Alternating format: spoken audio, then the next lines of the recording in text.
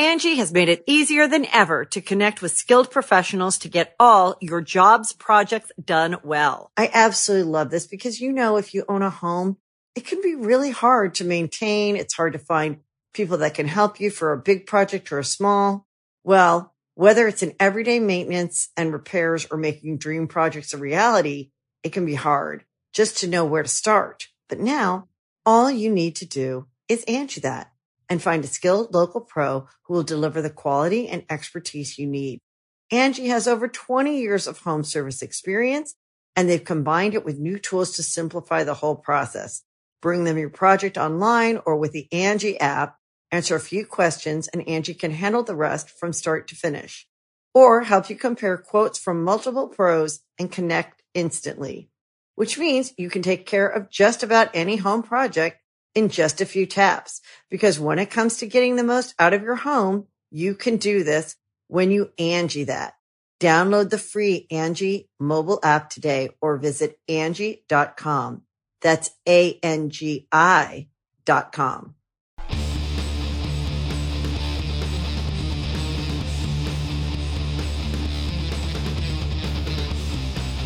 Hey, friendo, Steve here. And Larson. And welcome back to Going in Raw, the only pro wrestling podcast you'll be listening to right here at youtube.com/Steve and Larson.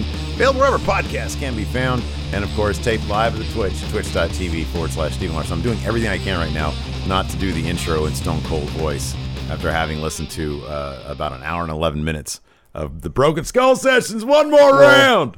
Is that a shoot? We're going to talk about that plenty. We're going to talk about that plenty here in a little bit, so you can get out of you then, okay? I need to issue an apology first, though. We got some business to take care of. I need to apologize. I noticed in the comments of our Survivor Series recap, and I think the genesis of a couple of the dislikes, people gave us a couple of the thumbs down, Larson, were because I was insensitive and how do I put this? I underestimated the emotional impact of a certain cameo via hologram last night. I apologize to anyone I offended for calling Paul Bearer's hologram goofy. I didn't mean to try to soil the moment in your hearts for The Undertaker paying tribute to Paul Bearer. So I apologize for that. I'm not huge on holograms, but I understand I think people out there might be big on holograms and their emotional impact therein. Well, I think you appreciate from emotional storytelling standpoint, what they were trying to achieve there, the means by which they achieved it didn't strike a chord with you. That's a subjective thing. That's right. And that's why what you were trying to express, you weren't trying to belittle anybody's emotional attachment to the moment or the relationship between Undertaker and Paul Bearer.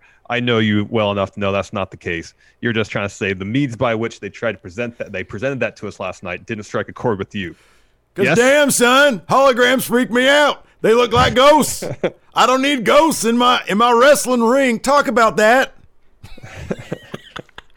I felt kind of, because like people were all. I checked Twitter last night after I said that, and I noticed some of the comments. Everybody thought it was pretty great. Even Adam Pacitti was like, "I got emotional to hologram." I'm like, really? It's a hologram, and it wasn't even moving. So, anyways, I'll tell you, man. I'll tell you. Apologies. I'm not. Okay, I think part of it is this a little bit. I saw The Undertaker retire. We both did. We were there live. And even though I had kind of a miserable experience at that WrestleMania because of the blinking lights and how close we were and all that kind of stuff, that moment I did kind of treasure. I was like, wow, that's powerful. I got to sit there and see The Undertaker retire because he put down his hat and his coat and his gloves, all those, and the gloves and all the fans there. It was a big, big moment. And I was like, wow, it was unexpected. It was completely unexpected. We were not expecting that to happen. It's like, whoa. And then he comes back and again, and then they do a documentary series and he says goodbye there, basically. So this was like the third time I'd seen him say goodbye. And we're going to get another time at the Hall of Fame whenever he gets inducted. You know this isn't the last time he's going to say goodbye on camera. You know that. So it just didn't. I do have, when it comes to Undertaker retiring, I have a bit of a cynical point of view. I love the guy. His career is great. It's great. It's like Mount Rushmore. I would definitely do that. I would definitely say that. That being said, I've seen him say goodbye a couple times already.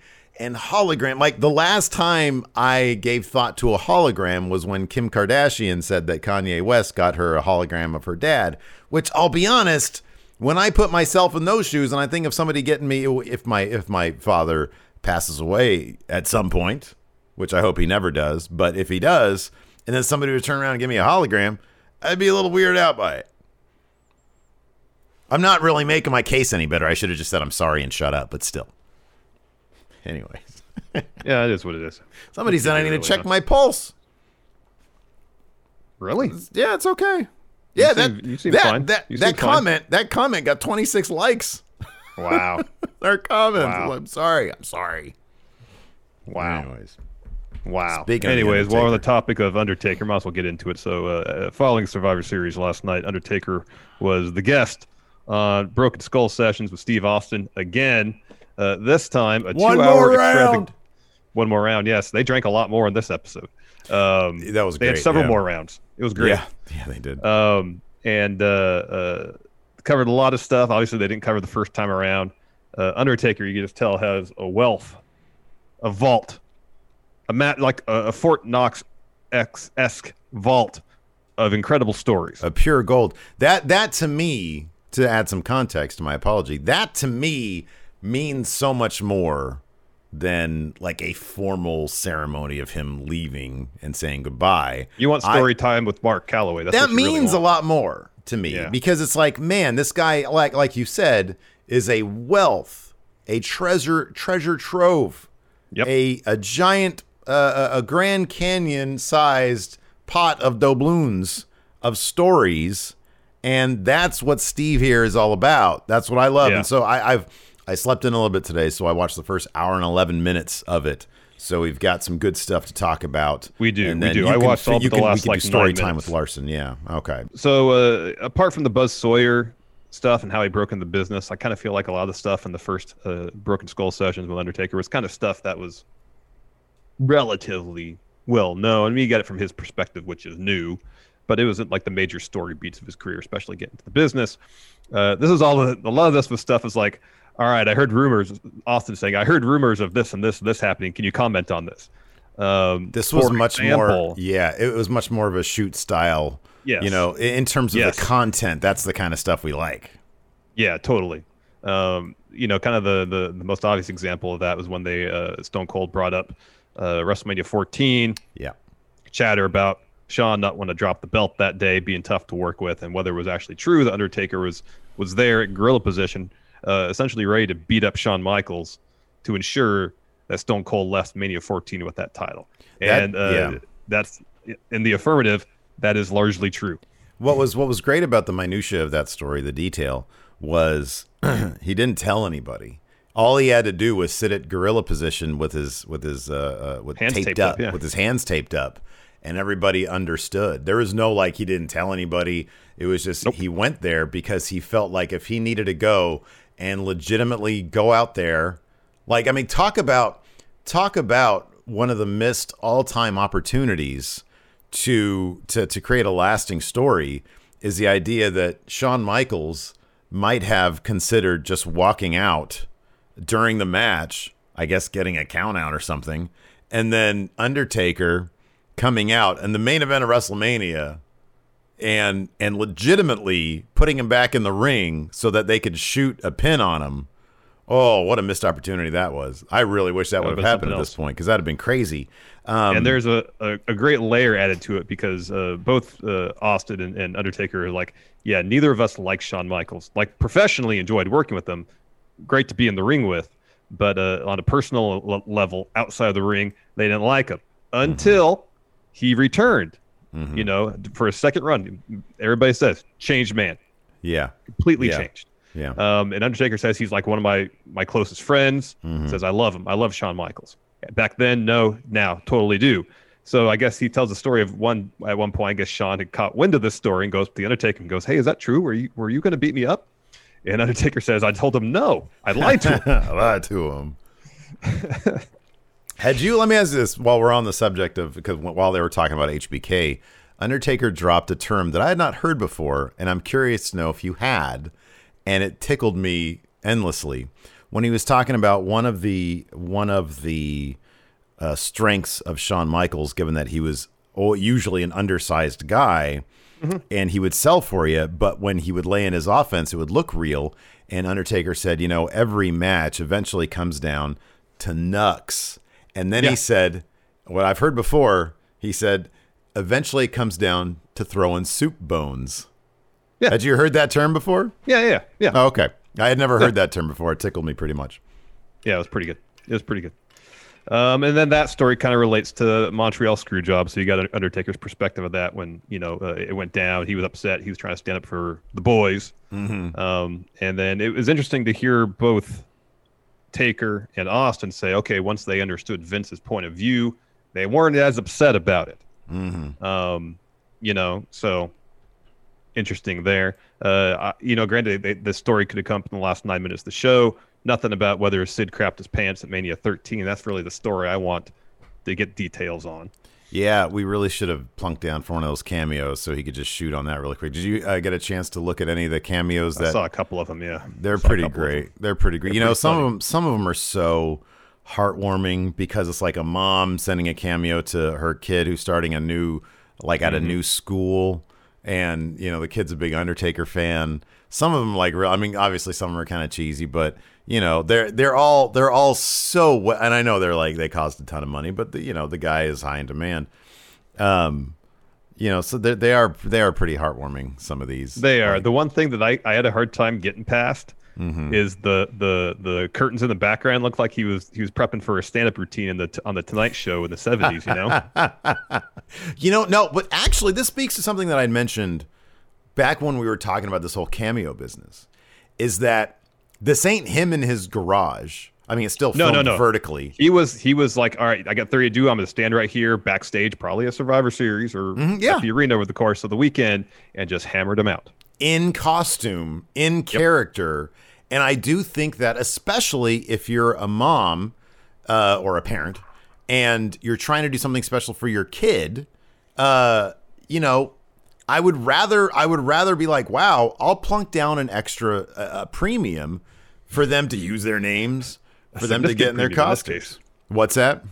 Said a significant premium. Man, I just kind of want Mark Calloway dropping a promo to me. That's what I want. If it's you and me, well, okay, so my thing is, if it's an intro that we're doing, I absolutely would prefer to have him in full Undertaker. I put you down like a dog. Are you kidding me? Absolutely.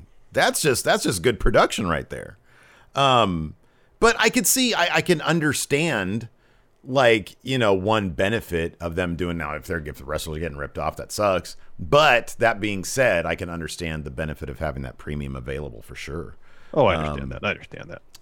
Angie's List is now Angie, and we've heard a lot of theories about why. I thought it was an eco move. Fewer words, less paper. No, it was so you could say it faster. No, it's to be more iconic. Must be a tech thing. But those aren't quite right. It's because now you can compare upfront prices, book a service instantly, and even get your project handled from start to finish. Sounds easy. It is, and it makes us so much more than just a list. Get started at Angie.com. That's ANGI, or download the app today. Didn't he talk? He talked. It's funny because in the first one, he talked pretty extensively about Kane, and they sort of go over Kane a lot in this one, or not a lot, but about 15 minutes. Oh, they do a good bit. He says the whole point of the first Hell in the Cell match was to build up the Kane tearing that door off, and that was in his mind the whole point of. I don't know if he necessarily means that match or the literal construction of Hell in the Cell. Oh, I don't think. Well, yeah, I don't think that. I think that it was the entire thing. I think they probably planned to do Hell in a Cell once. Didn't realize that it was going to be as cool as it was. Yeah. And they would do it 40 more times. Yeah. But no, I mean, the point of it was let's do something that nobody else could get through. And then Kane rips the door off the hinges and gets in. Yeah, that goes was through the match interesting. pretty extensively. The first Hell in a Cell with Shawn Michaels, and talks about Kane. Talks about first working with him in Smoky Mountain, and working with him once and saying, "Oh, this guy needs to come up to New York."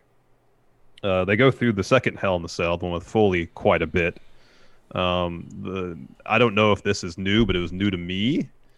But he talked about, obviously the throw off the top, how he didn't want to do that. But then the spot where he choke slams him and Foley is going through that panel on the cell, and he says they're up there brawling, and it looked like, because he saw them fall to the mat after that panel fell off, essentially Twist Ties was keeping that on, because he says the plan was for that not to break completely, but for it to kind of give way a little bit, and they would kind of make their way down back into the ring.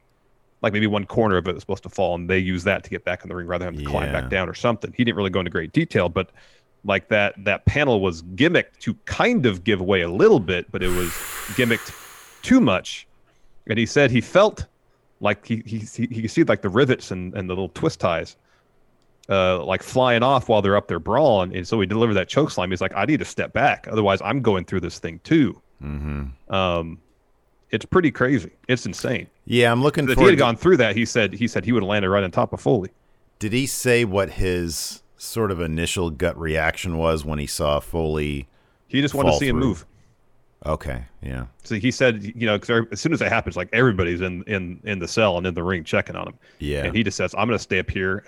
He's just watching for any part of Foley that he could see to make sure that he's moving. Because he said from his vantage point, it looked like Foley landed right on his head. Oh my God. Jeez. And he said that, and he said he had an out of body experience when he threw him off the cell the first time. Yeah. He says like the only time it's ever happened to him, because he could see, Foley for that 1 or 2 seconds falling through the table. At the same time, he could see himself watching Foley falling through the table. Wow. I mean, that's got to be a situation where you think, all right, there's a chance I could just like literally throw this guy off the cell. It's choreographed, and we agreed to do it, but this could result in serious injury or worse. I mean, that's the sensation going through your body that's hard to really fathom. I've always been shocked at just how little margin of error there is when anybody comes off the cage. Whenever Shane does even his elbow from the top onto the commentary, let alone somebody coming off. I mean, it's one thing when Shawn Michaels did it off the side the first time. Even then, when he did it, like you see, he lands like about probably a couple inches, like 6 inches or so, a little too close to where the chairs are. He almost overshoots it exactly. But like, when Owens went off, I think when Shane went off the top, there was a crash pad. Mm-hmm, when Braun threw Kevin Owens, it wasn't Hell in a Cell, it was a cage. When he threw him off that was crazy. That was still like really high up there. Yeah, so that is it's crazy to think that they just went up there and did it, and Foley was able to get the right, he was able to measure it out. He kind of hit it and slid off too. He kind of hit it and then slid off towards the chairs behind commentary too. Yeah. Another pretty interesting bit was Taker talking about getting burned at Elimination Chamber 2010, and he talks about so apparently just 2 weeks prior to that show, he had a conversation with the pyro guy and said, hey, the pyro's getting too close. Oh, wow. When I make my entrance, can we push it back so, I'm not at risk of getting burned? And the guy just said, oh, it must be a draft in the building. It should be fine. And lo and behold, 2 weeks later, Taker says he was walking up and like the first bit was on his left. He turns away from it only for another thing of it to come to his right. Yeah. And what's interesting, so he was wearing like the Duster long sleeve jacket. And he says just right before he was going to come out, he did two things. One, he was champion at the time. And so initially he was going to wear the coat that was like a vest, so sleeveless, but long. But he's like, well, I'm going to wear the belt, and I want people to see the belt, so I'll wear the Duster style jacket instead. Second, he said, I'm going to be in that chamber for 20 minutes before I get in the match. By the time that time goes by, my hair is going to be dry. As he says, I won't be able to see, I guess, because his hair will be everywhere. I'm going to dump another bottle of water on my head before I go out. And he credits those two things from saving him from getting burned worse, because he said he hit the pod, and his skin was already starting to blister up on his chest. And then there were people under the ring that were handing him bottles of water so he could pour on himself. Yeah. And they showed a picture of his jacket, the sleeve. So, you know, it's like a full-length sleeve, went down to his wrist. And he said after going through the fire and taking it off, it went to like his elbow. It just shrunk up so much. Jeez. Leather jacket. Yeah. So he said he had to wait 20 minutes. And while he was pouring water on himself and trying to calm himself down, he was telling people ringside that the pyro guy had to be fired. It was just 2 weeks ago I talked to him about toning that stuff down or bringing it or taking it back away from the stage, but it could have been a heck of a lot worse if you had worn that other coat. That could have been real bad. Perhaps the most entertaining part of the whole thing was Wrestler's Court. Yeah, that was great. I saw that. Extensive bit about Wrestler's Court. And we'd heard about Wrestler's Court that Undertaker was kind of the jury of the whole thing, but we never really got his perspective on kind of the ins and outs of it all.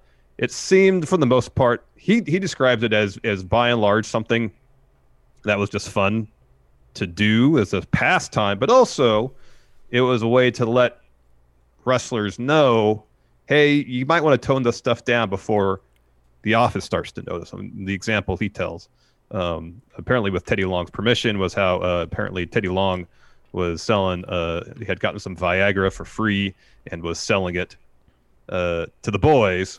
And then once they found out that he got it for free, they were upset about it because, as Undertaker says, Teddy wasn't out there taking bumps. Mm-hmm. His impression of Mae Young was actually pretty spot on. That was pretty good. Because she was called as a witness, and he's like, and Austin was like, a witness to what? And he was like, I still don't know. I don't know why she was a witness, but she was a witness, and all she kept on saying was, you young guys, why do you need to use Niagara? And he was like, no, Mae, it's Viagra. And she's like, oh, you shouldn't be having to use this. You're young. But his impression of her, like his vocal pattern, his intonation was hilariously exactly like Mae Young. I thought he did a pretty good job. They talked about JBL being terrible, whether he was on the defense or on the prosecution side. Too over the top. He was always too flamboyant, too over the top. Thought that was pretty funny. And then Teddy Long was found guilty as charged. They didn't mention what his punishment was. Yeah. Nicholas Grothkirth has a quote about the pyro guy. He said, that pyro guy better not be in the building when I get back. Yeesh. Somebody back here mentioned, let's see here, where was it? Oh, so like there was some sort of like Zoom call talk between Triple H, HBK, and Undertaker. And I don't know where this is going to air, but I did see a little bit of it. O-Dog here brings it up because I just saw it last night on Twitter. Maybe somebody can let us know where it can actually be found. But HBK said something like, at least my finisher is still, jokingly said, at least my finisher is still being protected. Triple H calls it the DDT of the millennial era. And then Taker, if I recall, says, yeah, that's the move you do after a lockup now. It was pretty damn funny. That is pretty funny. The rest of that. Angie has made it easier than ever to connect with skilled professionals to get all your jobs projects done well. I absolutely love this because, if you own a home, it can be really hard to maintain. It's hard to find people that can help you for a big project or a small. Well, whether it's in everyday maintenance and repairs or making dream projects a reality, it can be hard just to know where to start. But now, all you need to do is Angie that and find a skilled local pro who will deliver the quality and expertise you need. Angie has over 20 years of home service experience, and they've combined it with new tools to simplify the whole process. Bring them your project online or with the Angie app, answer a few questions, and Angie can handle the rest from start to finish. Or help you compare quotes from multiple pros and connect instantly. Which means you can take care of just about any home project in just a few taps. Because when it comes to getting the most out of your home, you can do this when you Angie that. Download the free Angie mobile app today or visit Angie.com. That's ANGI.com. Yeah. Taker talks about Ric Flair challenged him to a drinking contest, and I can't remember the exact phrase Undertaker used, but it was like he pretty much said he was in his prime for I think he said like after the show activities or something like that. Like he was in prime drinking form. Yeah, he was prime drinker. Yeah, exactly. And he said that after Ric Flair fell asleep about 2 hours before they got to their destination, he laid Flair out across a row of seats, crossed his arms over his chest, and gave him some fangs using some cutout pieces of napkin. Yeah, that was pretty funny stuff. It was pretty funny. So I sort of left off on. I got through all of it, but I left off on, and this is something that I was always curious about.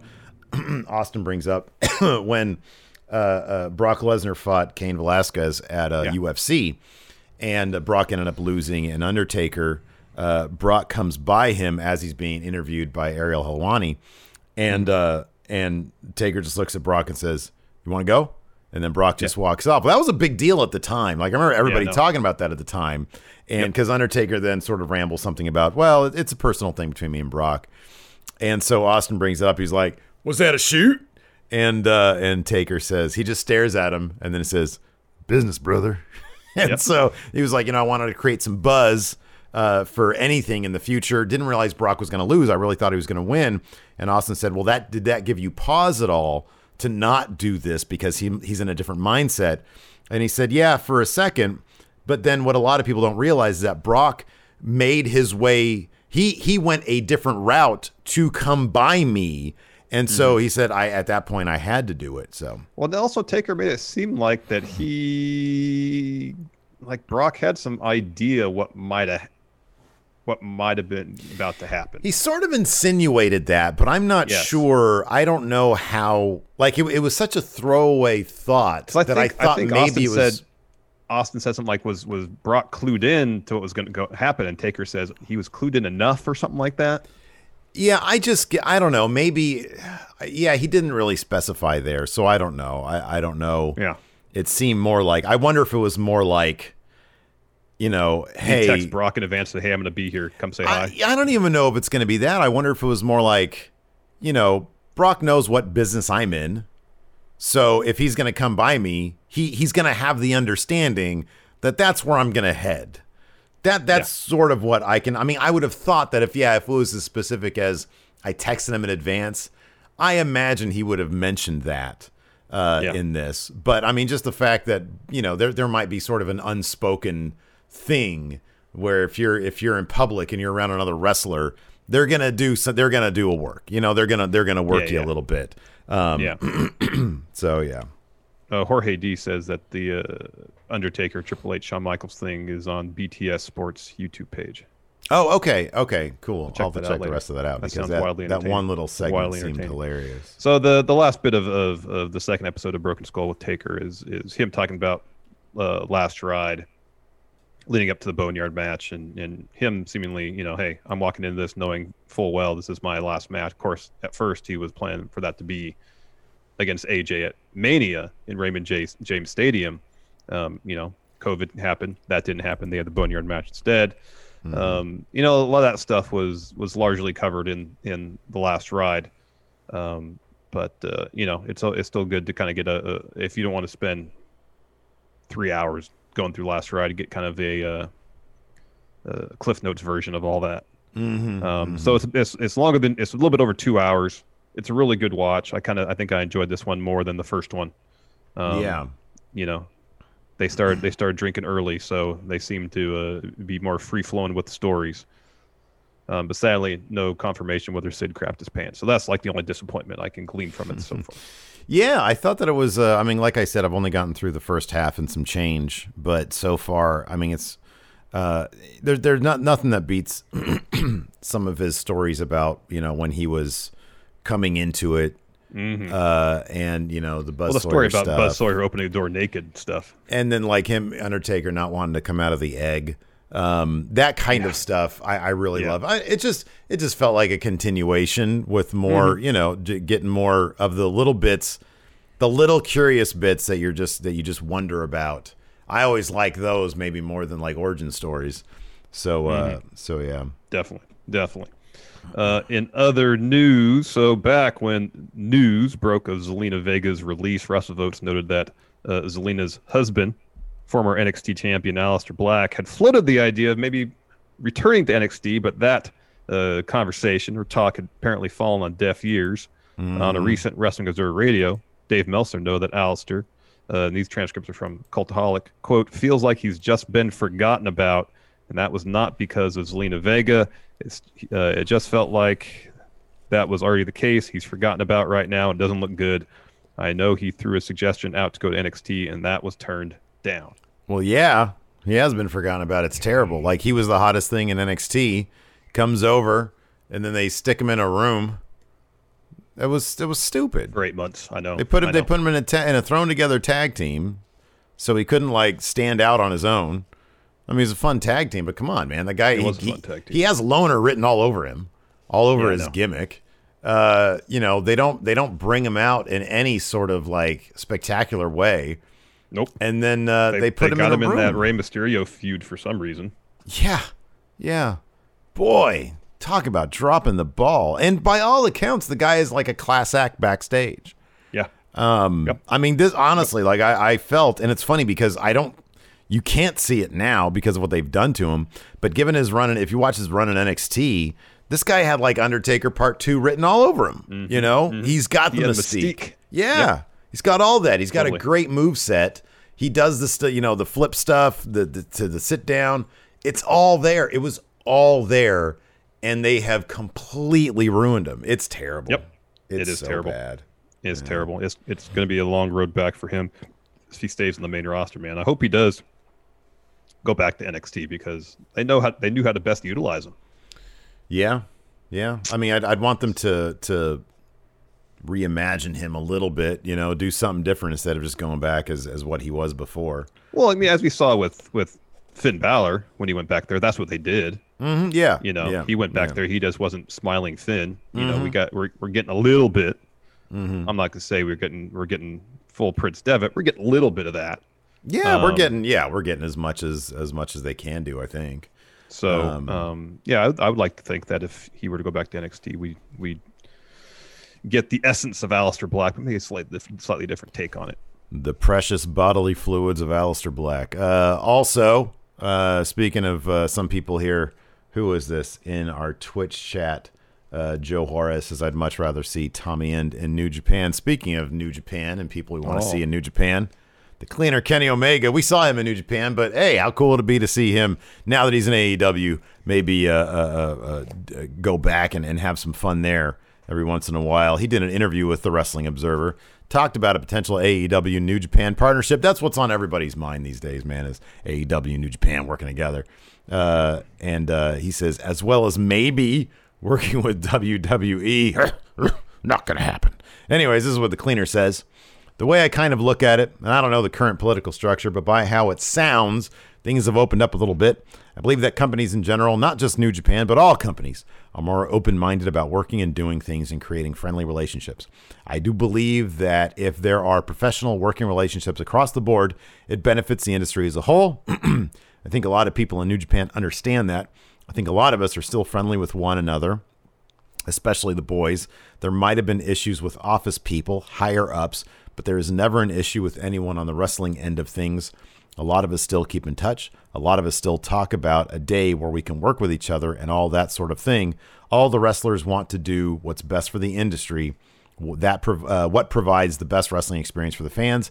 It's the guys in the suits that maybe don't understand the business. It's the guys in the suits that think what's best for business and are all sort of holding everything back. I do believe that with the recent shift, that everyone in the American and Japanese division, I believe they are a little more open-minded, and we've always been open-minded. I've said it before, and I'll say it again. If for some reason WWE came knocking down our door and said, hey, we'd love to do a talent switch or trade-off and whatever, or work out something, I'd be all for it. Whatever benefits the wrestling fan, I believe that's got to come first. That's my answer. I don't know what Tony Khan's answer would be, but as a wrestler who has also assumed that office position, I'm thinking about the fans first and professional wrestling as a whole. I think just when you start thinking about fantasy scenarios and crossover stuff, it just gets really exciting. I think that's the shot in the arm that wrestling needs. You son of a bitch. These transcripts are from Fightful. That all sounds great, but especially the WWE aspect. As long as Vince is around, that's not going to happen. Yeah, that's definitely not going to happen. But you can definitely start sort of fantasy booking out some New Japan stuff. I could see that. potentially happening. Impact, I think they would do that right now if Tony Khan was into it. So yeah, there's it's always interesting to get. It is. I mean, it was pretty damn intriguing when Don Callis showed up to do commentary for Kenny's match at Full Gear. Mm-hmm. You're doing great work over there in Impact, right? Yeah, JR putting Impact over. Mm-hmm.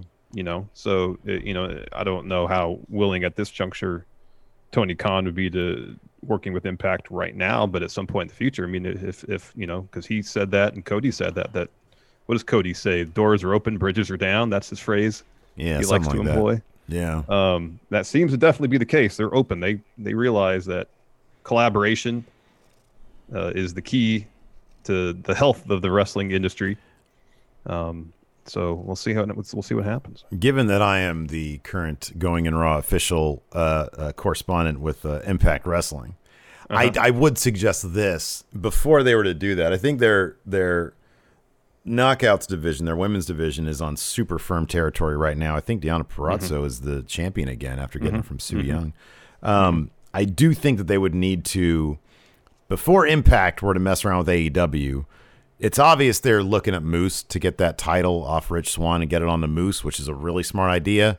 Let Moose have it for a good 6 months, like a dominant 6 months, and then the stars, I think, would be aligned if you actually wanted to do like a big deal sort of talent crossover where you have Moose, in a really strong position, because Rich Swann is their champion right now, and he's a really fantastic wrestler. He is, but he's also not like a big enough I think Moose is he is Mr. Impact Wrestling. So I think if you is that what his Twitter handle still is? Probably. So I say get that title on Moose, and then you're off to the races. You could do some really fun stuff with AEW. Agreed. You want to answer some questions now? Yeah, we got a lot of questions over on the Twitter. Because there's no Raw preview. There's nothing. There's what? Nothing on Get out of Twitter. Here. Hold on There's a second. nothing on WWE.com. Let me talk to my people. Nothing official. Let me talk to my people. I'm going to talk to my people. Here, let me see what I got here. What, you got connections? Yeah, it's called the WWE's Twitter account. Let me see here. No, I just looked there. Nothing. Oh, here we go. Nope. 53 minutes ago, you missed this. Bobby Lashley tweeted at Sami Zayn, "Oh, I see you finally woke up. We can always run it back if you want." Bob Lashley versus Sami Zayn on Raw tonight, Larson? No. No, man. That's just them talking. No. Yep. No, there's nothing, dude. There's nothing. There's absolutely nothing. Come on, WWE. You're struggling right now. What's going on with that? Yeah. So, yeah, let's see here. WWE News, full Survivor Series. Nope. Nothing. All right, first question here from Mr. Triple Mania, Juan Guerrero Jr. With the New Day and Batista appearing in Gears of War, which other wrestlers throughout history would you like to see appear in non-wrestling video games, and which games would they be? Sergeant Slaughter in Call of Duty. Oh, wow. And yeah, I understand just how terrible that idea is. Wow. I totally get it. Oh, how about this? The Forgotten Sons in Call of Duty. There you go. In Junkyard Simulator. Yeah. Yes, exactly. That's the answer right there. Who would you want to see a GTA 5 DLC revolve around? Maybe like a new online heist. Who can pull off a heist? Now that Undertaker is retired from wrestling, he needs a new revenue stream. I like it. That's good. Oh, man, that's the thing that I was cracking up about when Austin gets out the wine. He's like, "What's all this about?" And Undertaker, without saying it because he can't, basically just said this was a payday. Because he kind of said he's not a wine drinker. He was like kind of almost embarrassed by it. He was like, when opportunities come your way, you got to take advantage of them. Look at this. It's Cabernet. Oh, my goodness. B-Man Patrick Sparks says, power rank the Undertaker Shawn and Undertaker Triple H matches. Also, where does Flair HBK rank in that group? So we're just talking the WrestleMania one. Or we guess we could do Hell in a Cell. You want to do the casket match where Michael's hurt his back? We can do that one too. Okay, sure. So hold on a second. We got Hell in a Cell 97. We've got 25, 26, 27, 28. We've got Rumble 98 casket match. Yeah, that's the one where HBK messed his back up really bad. Yep. And then I'll throw this in. Wait, did he say something about Flair as well? Yeah.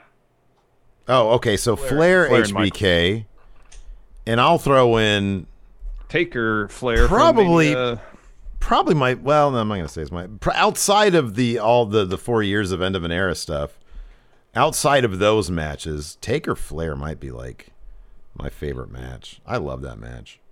how many do you have there total? 1, 2, 3, 4, 5, 6, 7, 8. Okay. So I would rank, in terms of like, yeah, End of an Era is probably number 1. Yeah. And then I'll say... Dude, I would probably give number 2 to Hell in a Cell 97. Like, watching the clips of that again, that really was just a terrific match. That was really good. After that, I would probably go with... I'd probably go with Mania 25. Then 26, then 27, then Flair HBK.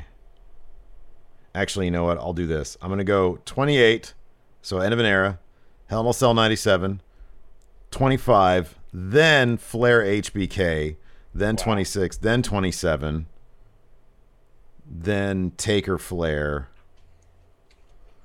then Royal Rumble 98. I hate watching when HBK lands on his back. People get hurt. Makes, I know. I got end of an Era, 26, then 25, Bad Blood 97, Michaels Flair. Wait, do I have that? I have that on there twice. Oh, okay. Then Flair Taker, then Triple H Taker at Mania 27, and then the casket match. Yeah, that's what I got. Good. Patrick Sparks, what does Rhea Ripley do now that she lost to EO and wasn't on a Survivor Series team? She's going to show up at Raw tonight. Win the Royal Rumble after Charlotte beats Asuka for the Raw Women's title. Let's see here. Combat Kev, now that Undertaker is retired, who will be the next part-timer to retire? Probably Brock. Yeah, I thought there was some chatter. Or Daniel Bryan. Daniel Bryan says this is his last year as a full-time competitor, so we'll probably still see him from time to time. Okay, but yeah, I'm talking about retirement. I think he's talking about a big retire. Gone. Yeah, done. I've wrestled my last match. Probably Brock. Probably. But do you think that here's a question from Steve here? Do Yes, you Steve? think that they will give Brock the type of send-off with a documentary? No, he'll just go away. You think he'll just go away? Mm-hmm. I think I'm inclined to agree with that, but if Vince wants to, because you have to admit, the entirety of Undertaker's last year has been a pretty big success for the WWE. Absolutely. If Brock were interested and the price was right, I could see them maybe trying to do the I don't know what same his thing. interest level would be, like, especially doing something, because Brock seems So like revealing. Yes, Brock seems like a very private person, and Undertaker for better part of 30 years was all about protecting his character. And when he realized it was time for him to step away, and then he started, letting us look behind the curtain, if you will. There's not that level of mystique about Brock Lesnar. He's just kind of Brock Lesnar. And yeah, it'd be great to hear some of the stories he had, 'cause I'm sure they're incredible. I just don't know if he's inclined to do that.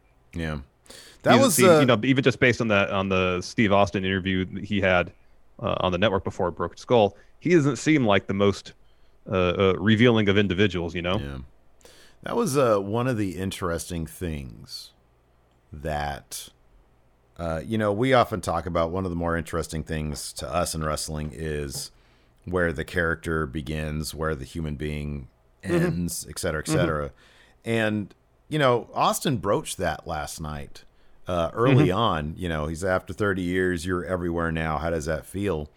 And Undertaker, one thing about Undertaker is that he seems like a very grounded person who obviously is confronted with that, has reflected on it, but there isn't the same level of conflict within him about that, like as compared to guys like Ric Flair, where Ric Flair basically wants nothing to do with Richard Fleer. Yeah. He always wanted to be with Undertaker. Was much more, this is a business that if I don't completely focus on it and give my mind to it and sacrifice my relationships for it, it will be taken away from me. Somebody will take my spot. Yeah. It seemed like, sorry, go ahead. It was much less of a conflict of identity as it was, this is something that I have to do to keep my family fed. Yeah, totally. I was just going to cover that same ground that with, like the whole point of that Ric Flair documentary was thematically all about, identity. Who is Ric Flair? Does Richard Fleer even still exist? And you don't get that same, the conflict within Undertaker in that same respect, but you got it right. It was all about protecting himself, his character, the business, to keep food on his table, keep his family provided for. You never got the sense that there was a massive overlap between Undertaker and Mark Calloway, within him. Because he talked about, even on his days off, being engulfed in the business. Not like he was at home wanting to be the Undertaker. Right. He would just always had his mind the business, because for 5 days out of the week, 24 hours a day, that's what his mind was on, and it's hard to break out of that routine. But you never really got the sense that when he went home, like he was being the Undertaker with his kids.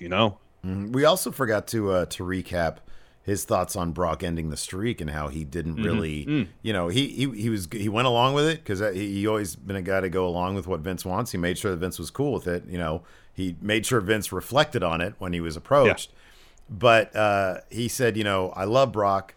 Brock is great, but he had already done so much that he didn't feel like it was going to elevate him. And again, he reiterated, I thought 2 years later, it should have been Roman 2 years later. He said that would have taken him to the next level. I, as a fan, kind of disagree with that. I thought that it actually did take Brock, because when Brock came back, he 8 losses. He lost to Triple H. He lost to Triple H. He lost to, didn't he lose to CM Punk? Okay. No, he lost to Cena and Triple H. I think that's it. Okay. And then after he beat Taker, that's when really it began. He went on that tear, on like the big tear, and I think he did become that complete and total monster. So yeah, I thought it was it was kind of interesting from his perspective. I get his perspective. It's kind of old school in that if you're gonna, sort of like when you retire, you go out on your back and you try to put someone over who needs it. Yeah. And I guess it's the same idea with retiring the streak, if you will. If you're gonna, have someone beat him to end the streak, make damn sure it's someone who needs that. Yeah. And it's debatable whether Brock needed it. I agree with you. After ending the streak, that's when Brock went in that massive tear. It's when he destroyed Cena at SummerSlam. After that, all that stuff. They made the most of it. They really did make the most of it. They did. But just imagine the heat that Roman would have got at that Raw after Mania 33, if not only he had beat The Undertaker, but he ended the streak. Like, it was huge that night. It was massive. If he was the one to end the streak, I don't know how he could have had more heat on him, but it would have been a lot more. So if it was at 33 when we were there, yeah. If it was 2 years, because that if Taker was thinking at 32, Roman, they had actually booked Roman like in that build, like with the Sheamus thing. Yeah. If Roman had maintained, I'm not sure. I don't know that at that point, people were willing to go with Roman around 32. It's just the match ended up stinking. Dude, we talk about it all the time. He was like super over when Sheamus cashed in on him. Yeah, there was that stretch when he punched Vince and beat the hell out of Triple H, got the belt back. But then right after that happened is when Dean Ambrose really started. Like it seemed like Roman took a backseat to Dean when Dean was feuding with Triple H before that Mania. At that point, it fell apart. At that so point. It kind of going into. They would have had to completely get away from the whole Triple H aspect of things. And who knows, once you step in the ring with The Undertaker and the streak's on the line, Everybody's rooting for the Undertaker, and everybody's rooting for that streak to continue. That extra year, though, of them being so willy-nilly with Roman really amplified the heat that we got at 33, especially because it was the idea that Roman had retired him. Now, you could be right. I mean, maybe, especially if his streak had continued through until 33 and they were still being willy-nilly with Roman, and that match that we saw was the streak ending and retiring the Undertaker. It might have been even more nuclear, but man, we were there. I don't know how much nuclear could have been. I don't know how much more, but I feel like it would. Riots, maybe riots. I don't know, man. Tomatoes being thrown at Roman. I don't know. Greg Morris, if the looming specter of Charlotte has her face Asuka for the title, is this when Asuka gets a big win? In terms of telling their story, yes, because Charlotte's always kind of had Asuka's number. I'm just worried that they want to put that belt on. I'll go back to what Triple H said, that the finish to the match at In Your House will make sense. He said 3 or 4 months from now, it might be closer to 8 or 9. But if Charlotte walks into Mania to take on Rhea Ripley for the Raw Women's title and Rhea beats her there, that might be a story they want to tell more so than Asuka finally getting that win over Charlotte. I'd much rather see Asuka get the win over Charlotte, because you can always wait and tell that story with Rhea and Charlotte a year from now. You can wait on that one. I feel like Asuka, especially over the last couple months where they haven't done really anything with her, Asuka really needs to get that win over Charlotte to really cement her status within WWE. I don't know if it's going to happen, but that's kind of my feeling on it. Yeah, I don't know. I get the feeling that what you're saying is probably right. They probably would rather have Rhea versus Charlotte be the thing. But, I mean, I don't know. Asuka, you and I were always... I sometimes I feel like my concern for Asuka is always overstated, because like she had a pretty goddamn good run in WWE. So this year has been amazing. It's been amazing, and yeah, we want to see her get her reward, which should be a win over Charlotte. But at the same time, she's had it pretty darn good. She's had a good year. If she ends up having to take another loss to Charlotte, I mean, it sucks if they're just setting up something else. But Asuka will be just fine. She'll be fine. Yeah, she'll be fine. Nick asks, if Bianca Belair doesn't win the Rumble, who could you see winning it? Pick one from each brand. Will Rhea Ripley on Raw? I think it'd be pretty cool if Sonya Deville came back SmackDown and won the Rumble. I think it's going to be Bayley. I think that Sasha and her, they're doing this thing where they're making Sasha into like a huge deal. A Mania match between those two would be just off the charts. It wouldn't shock me if, I don't know if it'd shock me or not. If these wrestlers, man, they're itching to get back into it. Wouldn't shock me if Becky Lynch won the Rumble. I mean, I don't even know if medically it'd be possible, but it wouldn't shock me, because at the end of January, is that that's the Rumble, right? Yeah. If she gives birth, in the next couple weeks, I could see her kicking her ass to get back into. Who knows? It wouldn't shock me, because wrestlers, they're crazy, man. They're crazy. They just want to get back into it.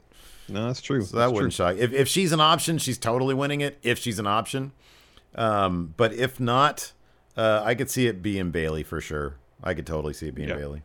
Anthony Tobias, now that Seth is taking time off, how do you feel about his heel run for the past year went?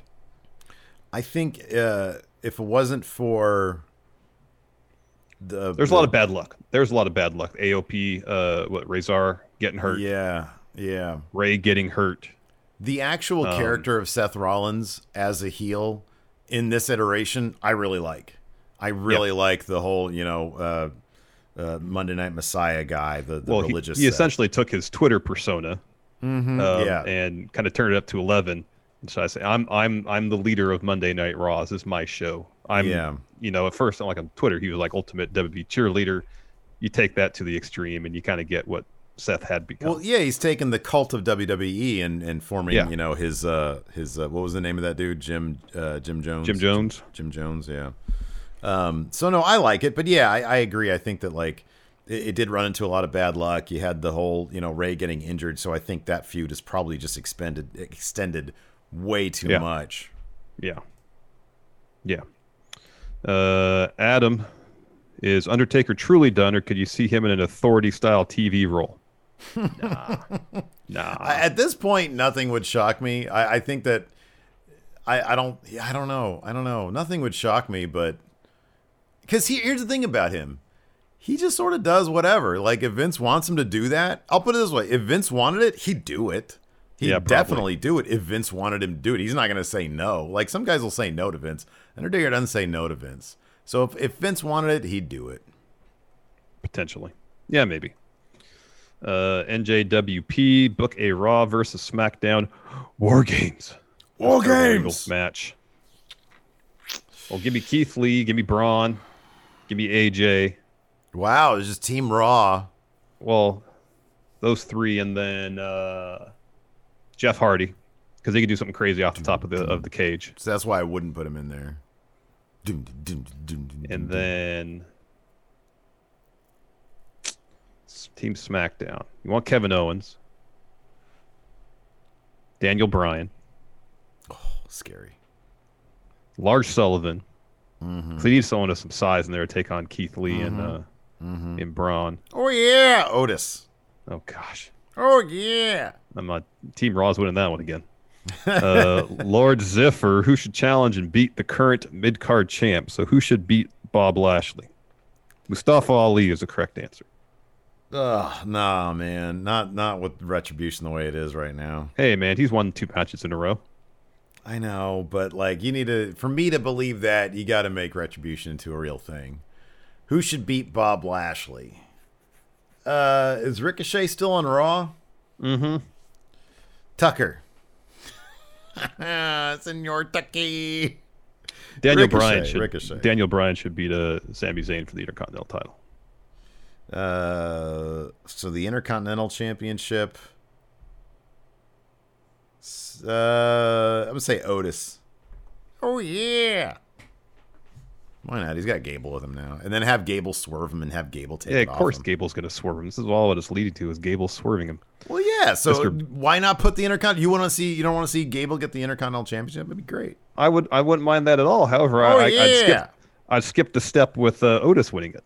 Well, Mr. Biff Top Johnny. What has been your favorite entrance attire of 2020 so far? Biff Top Johnny says it's Seth Rollins SummerSlam and the New Day Survivor Series. Yeah, Seth's SummerSlam stuff is pretty cool. Hard to beat the the Gears of War stuff. Gears of War stuff was insane. It's hard to beat that. Bianca on a week-to-week basis is just bringing just amazing stuff. And then everything that Sasha wears when she cuts promos looks great. Mm-hmm. Jake. Bronze garden gloves. There you go. What kind of weird $1,000 Undertaker cameo do you want to see next? And how weird is it that WWE is letting the Dead Man film cameos backstage at the Thunderdome when other wrestlers can't be a part of these third-party websites? What was the name? That is kind of really rubbing wrestlers' nose in doo-doo when Undertaker's back there probably by catering, shooting all these cameos, and everyone else there is like, oh, I can't do this. This is all money I can't be making. They can, or they just buy in. Just buy into it, man. Just opt in. You'll be fine. You'll be good. Let me check. Let me see who else has. Maybe it's spurred a wave of WWE wrestlers to do that. There was one of them was he said All Elite, and it was what it was like All Elite Scooby-Doo. All Elite Scooby-Doo. That's what I'm going to refer to you as now. All Elite Scooby-Doo. Oh, that's terrific. Let's see here. WWE. Oh, how much is Steve Harvey's $450? While you look into that, I'll ask Dalton's question here. Would you rather see Big E take the Universal title off Roman at Mania, or Keith Lee take the WWE title off Drew? Keith Lee. So do you want? Yeah. Yeah. Big E. That's my answer. Sean Lathrop, who did it better, AEW's 30 years of Jericho or WWE's 30 years of Undertaker? Oh, that's unfair. That's not fair, man. That's not fair. Of course it's Undertaker. Get out of here with that. They couldn't. AEW the actual couldn't. Ceremony? The actual ceremony they're talking about. Yeah. What was Jericho's? It wasn't. He had a bunch of cameos from his friends. Remember that? And MJF came out and with the clown and all that. Oh, and Jericho clearly just took the clown's head off with the Judas effect. No, that was a clown show, man. Undertaker had a friggin' hologram of Paul Bearer. Get out of here. That wasn't, wasn't even close. The top for you. I didn't. Nobody was on Twitter tearing up over Jericho's 30 years of Jericho. The thing from under the ring. How different would WWE be if Brett agreed to drop to Shawn and the Montreal Screwjob didn't happen? Such as would we've gotten the Mr. McMahon character. Man, what a great question. Man. What a great question. I'll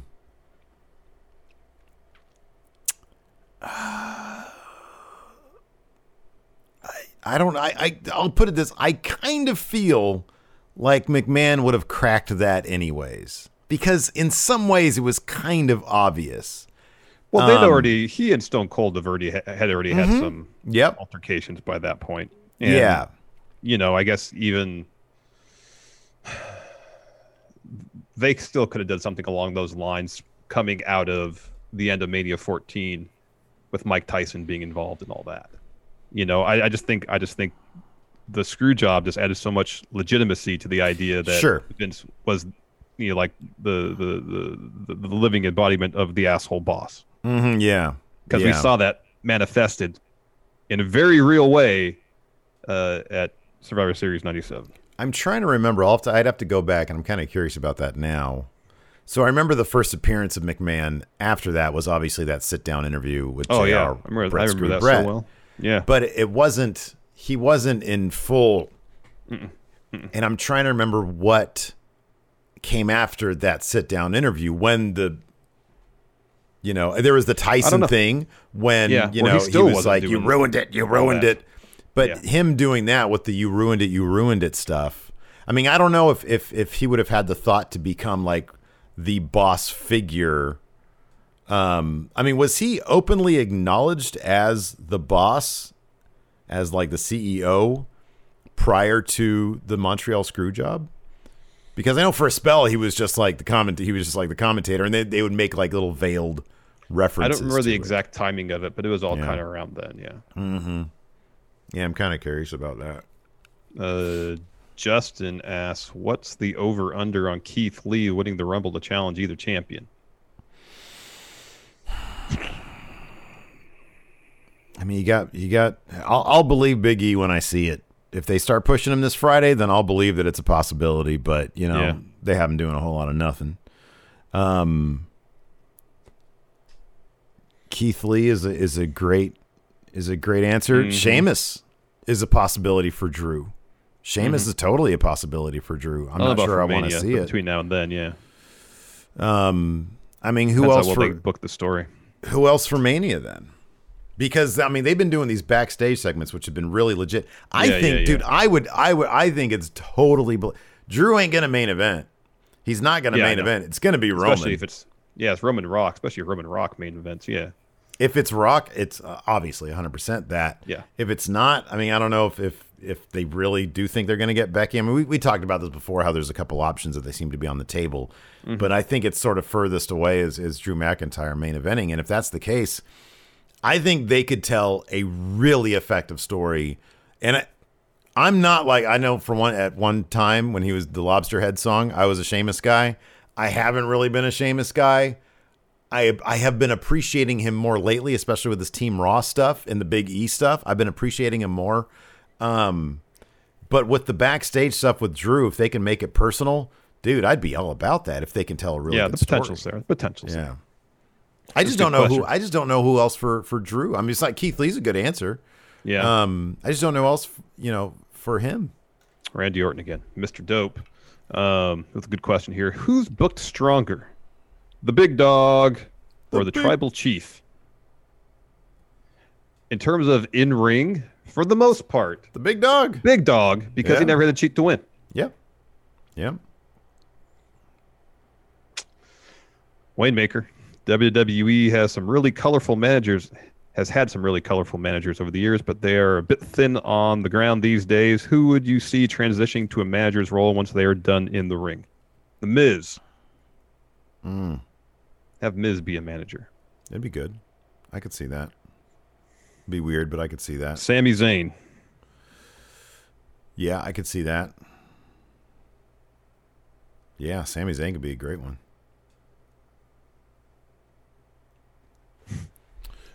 Forever Young, since they were part of the final three and had a one-on-one off from the dual brand battle royal, do you think we can get a Kurt Angle versus Rey Mysterio out of Chad Gable and Dominic Mysterio? Oh, that'd be cool.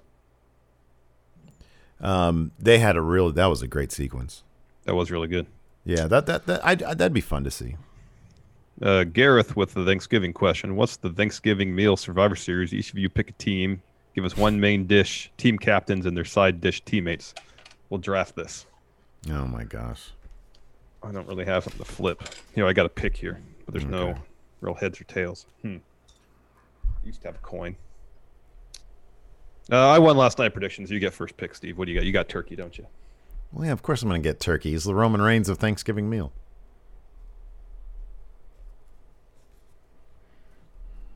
Okay. I'm going to take turducken. Okay. Wait, doesn't that just mean you only get duckin'? Because I've already taken the tur part. No, you get a turkey just by itself. I get a chicken stuffed and a duck stuffed in a turkey. Fair enough. I've never actually had turducken before. Neither have I. What's your first side? My first side, I gotta go. I'm going stuffing. All right, good choice. I mean, I know stuffing comes in the turkey sometimes, but I like it on the side. I'll go with mashed potatoes. Oh, quality. Yeah. I mean, here's the thing, man. I'm going for like what's book strong. So at this point now, for my next side, I'm going to go with what Steve wants, and what I'm probably going to eat most of: mac and cheese. Oh man! Although nobody even brings that to my Thanksgiving meals. That's not a traditional Thanksgiving dish. That's why I'm going with the candied yams next. Oh, that's a waste. I'm gonna go with this. Actually, my mom does bring to Thanksgiving, and it might not sound spectacular, but holy crap, it's amazing. Her scalloped potatoes are so damn good. All right. I'm going to go with, you got mashed potatoes. You need gravy. Give me the gravy. Well, great. No, you get that with the mashed potatoes. Don't put gravy on there. Right, nobody eats gravy on its own. That's fine. Yeah, go ahead and take another pick. I'll go with the green bean casserole. Yes, I hate that shit. Give me rolls. Give me some nice soft rolls with butter. Turkey stuffing mac and mine is all carbs, mac and cheese. I mean that's what Thanksgiving is, apart from your protein. It's just all carbs. Yeah. Oh man, wait. You know what? No, get rolls out of there. Give me pumpkin pie. Well, desserts is okay. Fine. I'll go apple pie then. There you go. All right. Anyways, let's see here. You know what? Twitch chat, we're going to stick around. We're running low on time. Twitch chat, we'll stick around and answer some more questions. Thanks, everybody, for tuning in. We appreciate it. Until next time, we'll talk to you later. Goodbye. Is that a shoot? Help support Going In Raw today by becoming a Friendo Club TV member. You'll get access to new bonus episodes every week, including Friendo Club Arcade, Live Power Rank, Vintage 10 for the Wins, and Ask Steven Larson. Get access to Friendo Club TV today by becoming a $5 and up patron at patreon.com/Steven Larson, by throwing us a sub at twitch.tv/Steven Larson, or by clicking join at youtube.com/Steven Larson. Angie has made it easier than ever to connect with skilled professionals to get all your jobs projects done well. I absolutely love this because, if you own a home, it can be really hard to maintain. It's hard to find people that can help you for a big project or a small. Well, whether it's in everyday maintenance and repairs or making dream projects a reality, it can be hard just to know where to start. But now all you need to do is Angie that and find a skilled local pro who will deliver the quality and expertise you need. Angie has over 20 years of home service experience, and they've combined it with new tools to simplify the whole process. Bring them your project online or with the Angie app, answer a few questions, and Angie can handle the rest from start to finish. Or help you compare quotes from multiple pros and connect instantly, which means you can take care of just about any home project in just a few taps. Because when it comes to getting the most out of your home, you can do this when you Angie that. Download the free Angie mobile app today or visit Angie.com. That's ANGI.com. Angie's List is now Angie, and we've heard a lot of theories about why. I thought it was an eco move. Fewer words, less paper. No, it was so you could say it faster. No, it's to be more iconic. Must be a tech thing. But those aren't quite right. It's because now you can compare upfront prices, book a service instantly, and even get your project handled from start to finish. Sounds easy. It is, and it makes us so much more than just a list. Get started at Angie.com. That's ANGI, or download the app today.